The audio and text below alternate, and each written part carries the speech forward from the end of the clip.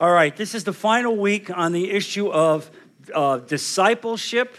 I want to make sure I cover this subject. It's a deep subject, much misunderstood, and as I told you right from the beginning, day one is salvation. You are saved, and you are saved without any aspect of yourself. You didn't earn it, you didn't work for it, you didn't do anything to be saved other than to recognize you needed a Savior, and God in His mercy pours the blood of Jesus over you, and you are saved. And you are saved forever, held forever in the hand of God. But on day two, and the rest of your life, now begins the following of Jesus, the following of God, the discipleship walk. And everything in discipleship now relates to your willingness to submit to God. Now, through the grace of God, He's giving you the grace to make this walk.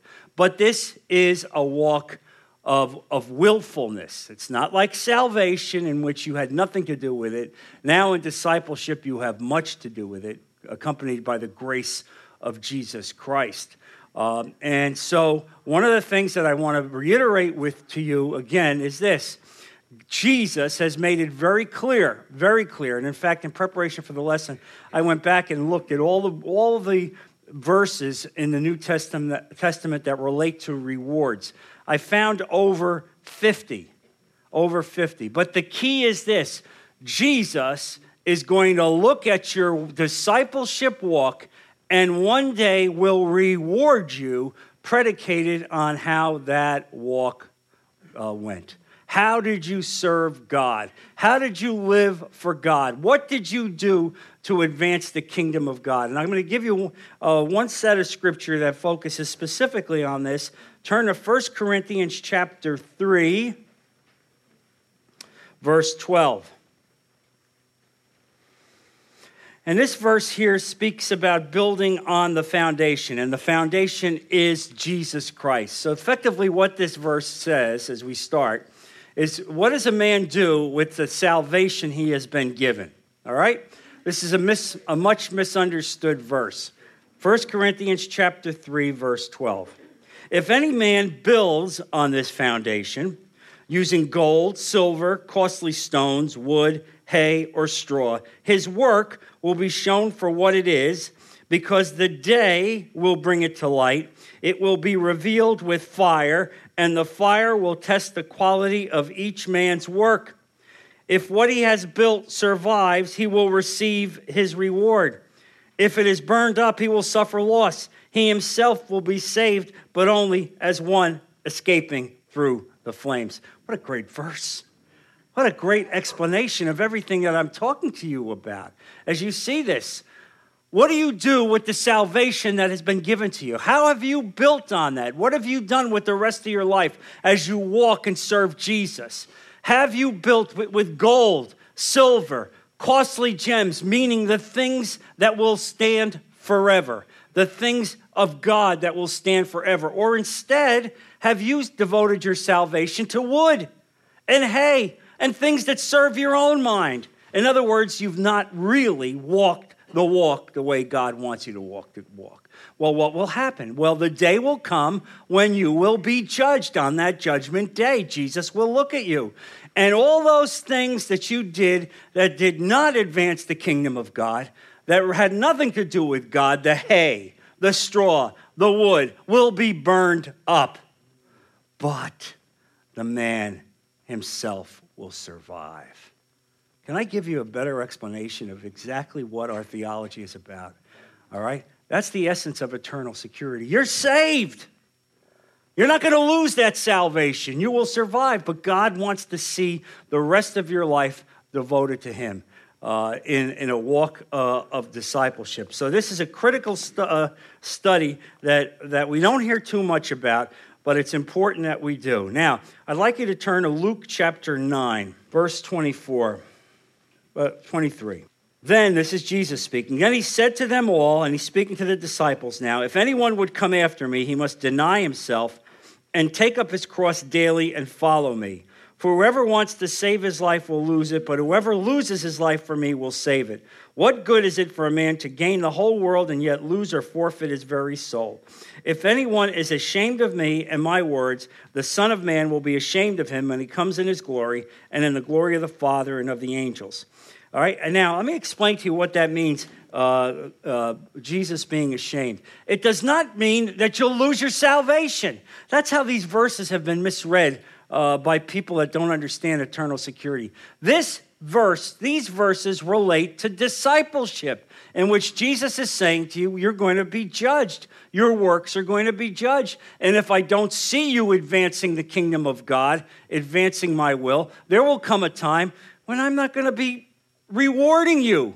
I'm not going to be speaking on your behalf in terms of what you've done. And I told you, the saddest story in the world is when you sit in the great video room in heaven.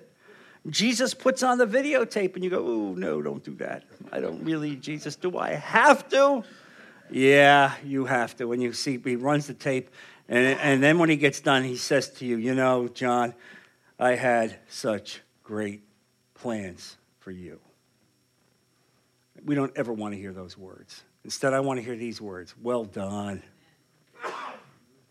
Well done. Really. God, what a great God we have.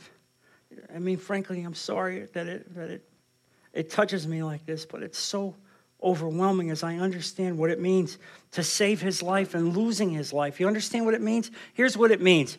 You're not going to the cross in the 21st century. They're not going to put you up on a cross and lose your life the way they did for the first century Christian, but instead, losing your life is losing everything that you held dear personally to you before you came to Jesus. You know what I mean by that. You were interested in position. You were interested in affluence. You were interested in going out and having a good time. You weren't interested in going to visit people in the prison. You weren't interested to go and do ministry works at church. You didn't do that. You'd rather be out in the golf course.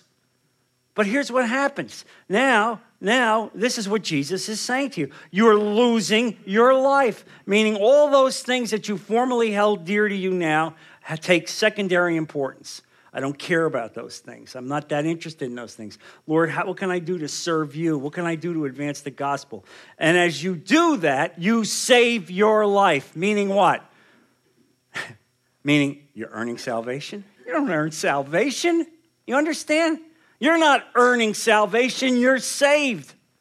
But God is lifting you up and giving you the chance to show him how much you care for him and how much you love him. And on that day, he will speak on your behalf and you will be rewarded for the acts that you did. I want to make sure I get this clearly across to you. Somebody wrote to me and said, well, what is the degree or quantum of the reward? I don't know, okay?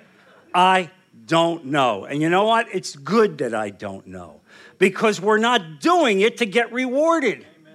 You understand? If you're doing it because you got a ledger sheet and you're going, oh, that's good. I got 3 points today.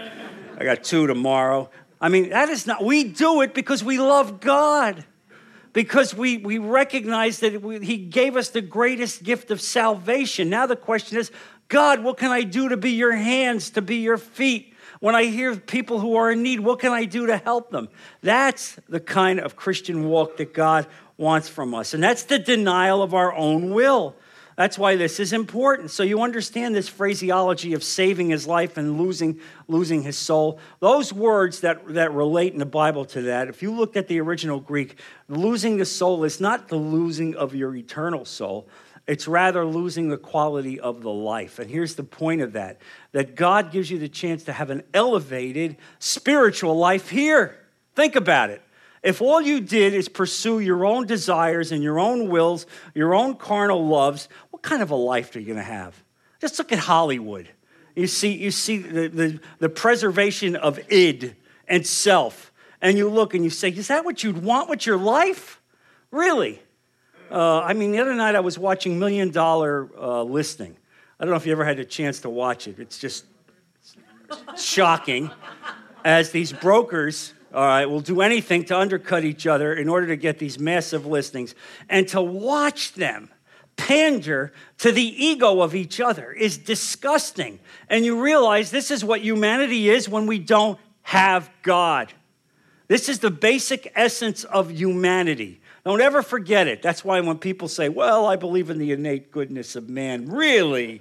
The innate goodness of man? Are you kidding me?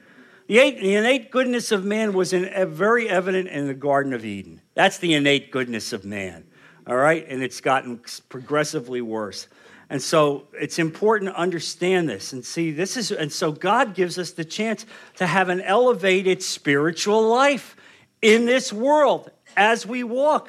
That's what it means. And so you have to understand the innate quality of these words. And so basically Jesus is telling us that it's about self-denial. And that's what cross-bearing is. Cross-bearing is denying yourself. And forfeiting the essential quality of what people look for in this world. But instead, you're going to have an elevated life, a greater life. And this life will continue not only here, but on the other side in every possible way.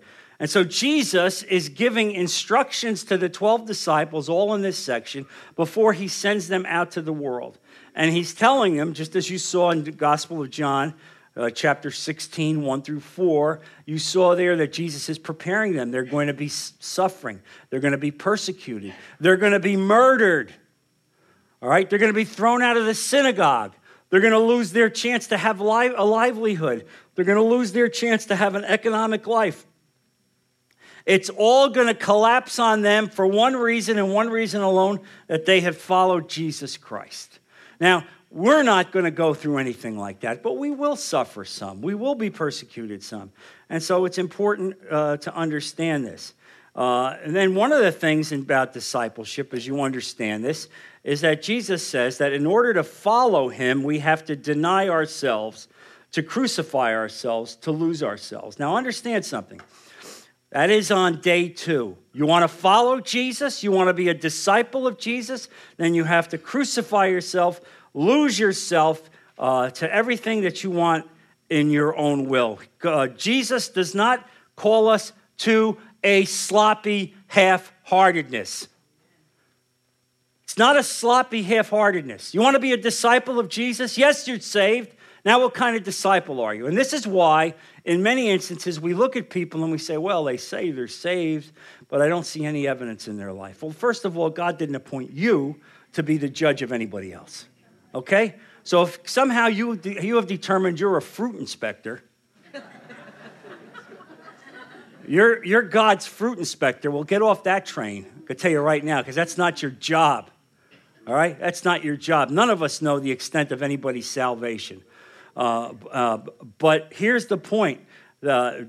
We are learning very, very seriously and very deeply what discipleship is about, and that is the act of sanctification for the rest of your life. Folks, we are in a theology, a religion that involves a walk for the rest of our life. Okay? Day 1 is salvation.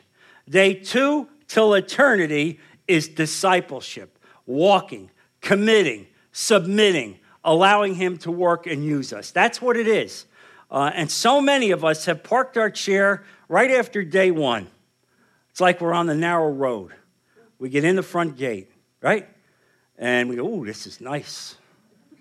This is good. I think I'll rest a while. I've worked hard. I mean, I feel like I'm blessed, I'm saved, and I put my chair down.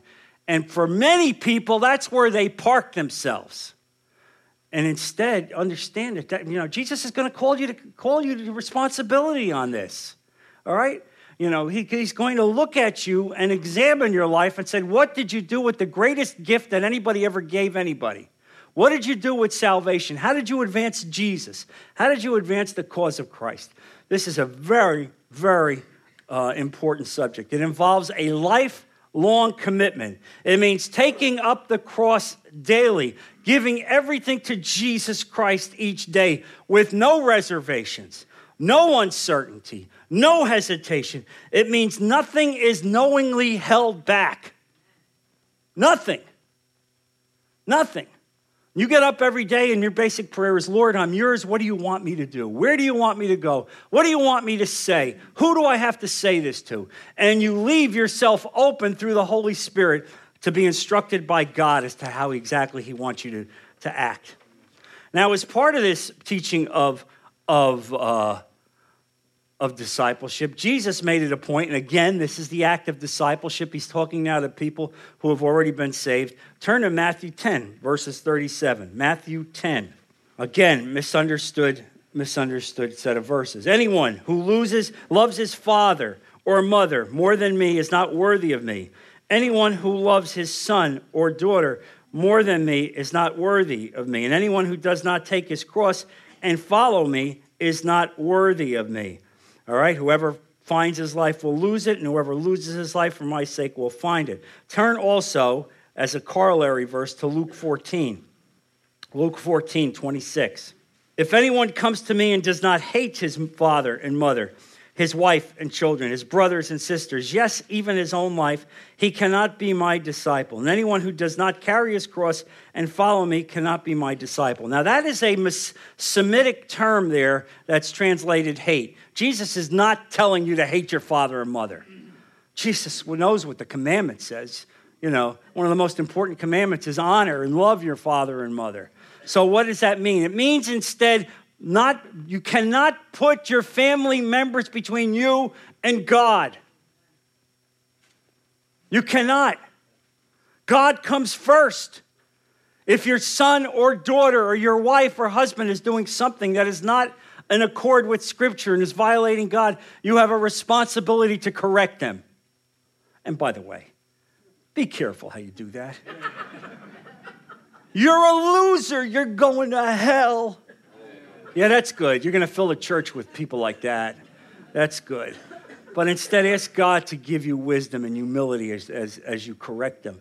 You can't put anybody between yourself and God.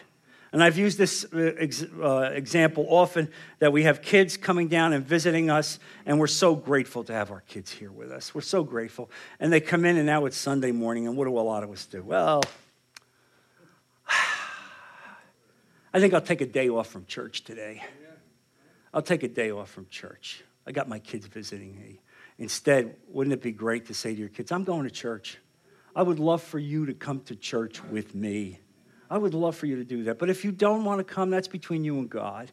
I'm going, and then I'll be back, and then we'll go out for pancakes. Right?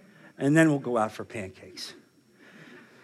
I say pancakes because originally when I started this class, one of the great things about this class was that Linda and I said, this is a wonderful opportunity. We'll teach this class, we'll go to church, and then at 11 o'clock, we'll be able to go out and have pancakes with our friends. And then God intervened and says, no, you won't. You're going to do the 11 o'clock class. You're too fat for pancakes anyway. I'm trying to make you live longer. And so there went pancakes. But the point of this is this. You put your priorities first. Let your family see what God means to you. Can I get an amen on that? Amen. This is critical. This is how God is judging your discipleship. Oh, you're saying, come on, John, really? You think Jesus cares? He cares. He cares because it shows your heart. It shows your heart where you are. And so you see this, that Jesus must be the object of our supreme love and devotion if one is to be his disciple. He matters in every way. You shouldn't take a step, a decision in your life without asking God, what is it?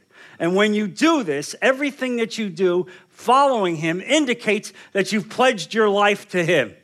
And then here's the thing. When you do that, then you can move forward without all these secondary thoughts in your mind. Oh, have I made a mistake? Have I done the wrong thing? You don't have to think that way. You've asked God for wisdom, and he's given it to you, and you're honoring him. That doesn't mean it's going to be perfect, but you're walking with God. You're walking as he wants you to walk. Look also at Luke 14. Luke 14, verse 33.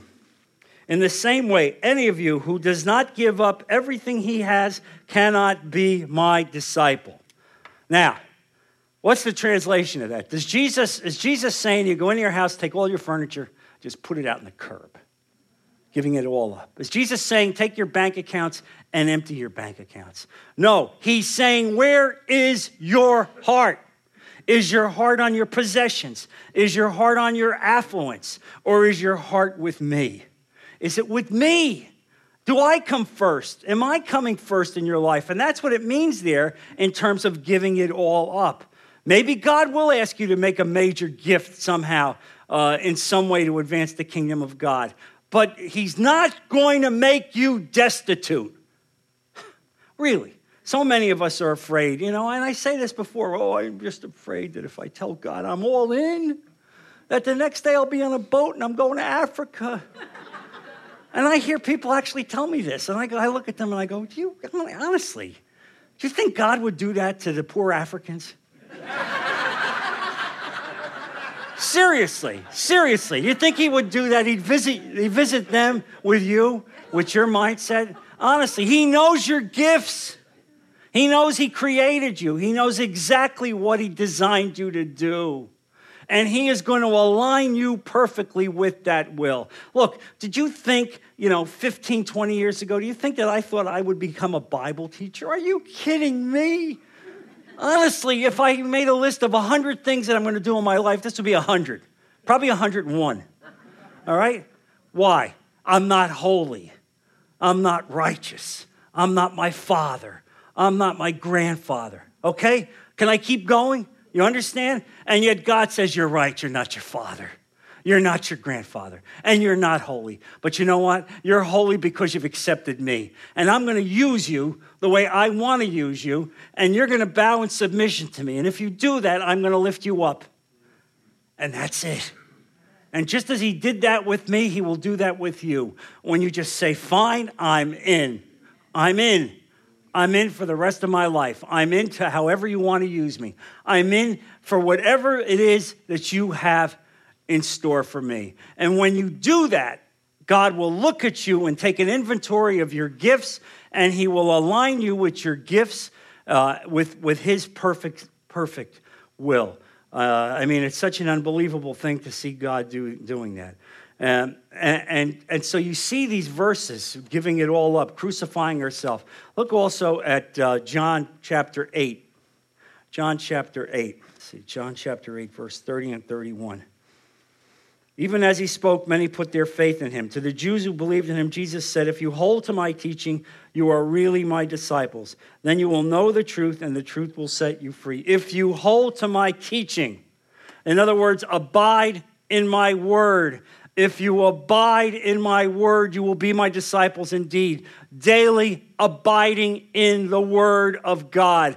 This means a daily issue where you read the Bible daily and you abide in the word. And as you abide in the word, God speaks to your heart. How is God going to speak to your heart if you're not reading the Bible? It's the Bible that winds up being the very avenue through which God speaks to you. And so you read that and you study and you pray, and God opens the doors and he shows you what he wants and what he has in mind for you for the rest of your life. And so what you see here is, as I'm outlining for you, the difference between justification and sanctification. All right? You are justified fully day one when you've accepted Jesus Christ, without anything that you did on your own. Not your righteousness. God looks at your righteousness and sees it as filthy rags. There's no righteousness in humanity. We're lost. Not your winsome personality. Not the money that you've given away. I don't even care if you've packed up your goods, you've gone to India, moved into a leper colony. All right? And yet you've not accepted Jesus Christ. You are not saved. You've elevated the human condition. Wonderful. But that's not what God has told us he wants. He wants you to give. Ask him to allow you to be saved. Open your heart. I need a Savior. And so as he pours salvation into you through the grace of God, you are saved day one. Justified forever. Forever. No one will take you out of his hand. Now day two. Now day two. Now Jesus is telling his disciples, it's day two. You're going to go out in the world. You're going to talk about me. They're going to revile you. They're going to persecute you. You're going to suffer. It's going to be hard. You're going to go through difficult times. But every day abiding in me, taking up your cross, following me, denying yourself, walking with me every day. And you go back to the verse in Corinthians and you see who builds on that great foundation. We all build on that great foundation. Every day of our life, we build on that ground foundation. Are we building it with gold and silver and fine, costly gems? Are we doing the things that will abide forever in the will of God, or are we packing on some of our own stuff? Because when we pack on our own stuff, it's going to be wiped out. And that discipleship activity from day 2 for the rest of your life involves the act of sanctification. The act of sanctification. So if you go back to the original outline that I prepared for you, and you look at point 10, what is it that can allow a Christian to rejoice in persecution, as Christ mentioned? We're going to be persecuted. What is it in that act of discipleship that is going to allow us to rejoice? Well, first, persecution demonstrates to the Christian and to the world at large that we are identified with Christ. That's what the world will see. You are identified with Christ. When they see you get a bad diagnosis from the doctor and they see you don't fall apart, but instead you say, I'm willing to serve God in whatever way he wants. And he must have some greater act in my life that I have to attend to, even in this illness. You are identifying yourself with Christ. That is a message that resonates big time. I have been spoken to more by people who have been ill, I think, than any other way. Second, the Christian can rejoice because he knows that they are not accidents, but rather that God is fulfilling his purposes. There are no accidents in the life of a Christian. There's bad things that happen, all right? There's bad things. There's evil. But to the extent that you are within the hand of God, God is controlling your life. I want you to have that abiding knowledge, all right? And so this means that though the coming through this persecution, your faith should be strengthened. Another purpose is growth in practical holiness. How do you grow in practical holiness? I mean, really, how are we growing in practical holiness? We only grow in practical holiness through the dark days. I don't know about you folks, but I have never learned anything in my character from my wins. Maybe I'm alone. Maybe you have. You know, when I have success in life, it's always like, give me a high five. Man, am I smart. Look how smart I am. Instead, when everything goes wrong, it's like, oh, God, why did this happen to me? Right? Why did this happen to me, Lord? What are you doing to me? Why am I going through this? And it's that act of prayer and discussion and communication with God that winds up leading to practical holiness, because you're burying yourself. You're saying, God, it's not about me. If this is about you, Lord, I honor you. I will serve you. I submit to you in every possible way. And so you understand that. The third reason why a Christian can rejoice in persecution is that it, more than anything else, allows the believer to show forth the supernatural radiance of the Christian life. All you have to do is walk down a hospital hall and go by a room in which a Christian is dying. And walk into the room and you will be filled with the radiance of God, the life. Then look at another room where there's no believer there in that room, and you will see a darkness. So much so that you can't even walk into the room. Really, I walk into rooms where people are like that. It's hard for me even to speak. You know, when you know people have rejected Jesus, it's hard to speak. You know what I'm talking about. And so really, we are serving God. And through this persecution and suffering, we are giving a chance to have the supernatural radiance of God come through our lives. Oh, Lord. And all I want you to think about as we bring this lesson to a close is Paul and Silas in the jail. Remember? They'd been beaten. They'd been whipped. They're now in the darkest part of the jail. And not only that, now they're in stocks. And it's midnight. And what do you hear? They're singing hymns. They're singing hymns. Who can sing hymns during times like this? You can. You can. And you will when you submit your life to him. Let's close in prayer. Heavenly Father, Lord Jesus, I thank you, Father, for the words that you've given us. I thank you for this encouragement. Lord, help us to be better disciples. Strengthen us, Lord, to follow you every day, to submit all to you, to deny ourselves, to take up the cross. Lord, we want to be your disciples. We want to advance the kingdom. Give us the strength to do so. Bless our people. Be with them this week and bring them back to continue the study of your word next week. We put all of this in Jesus' precious name. Amen. I bless you all. Bless you.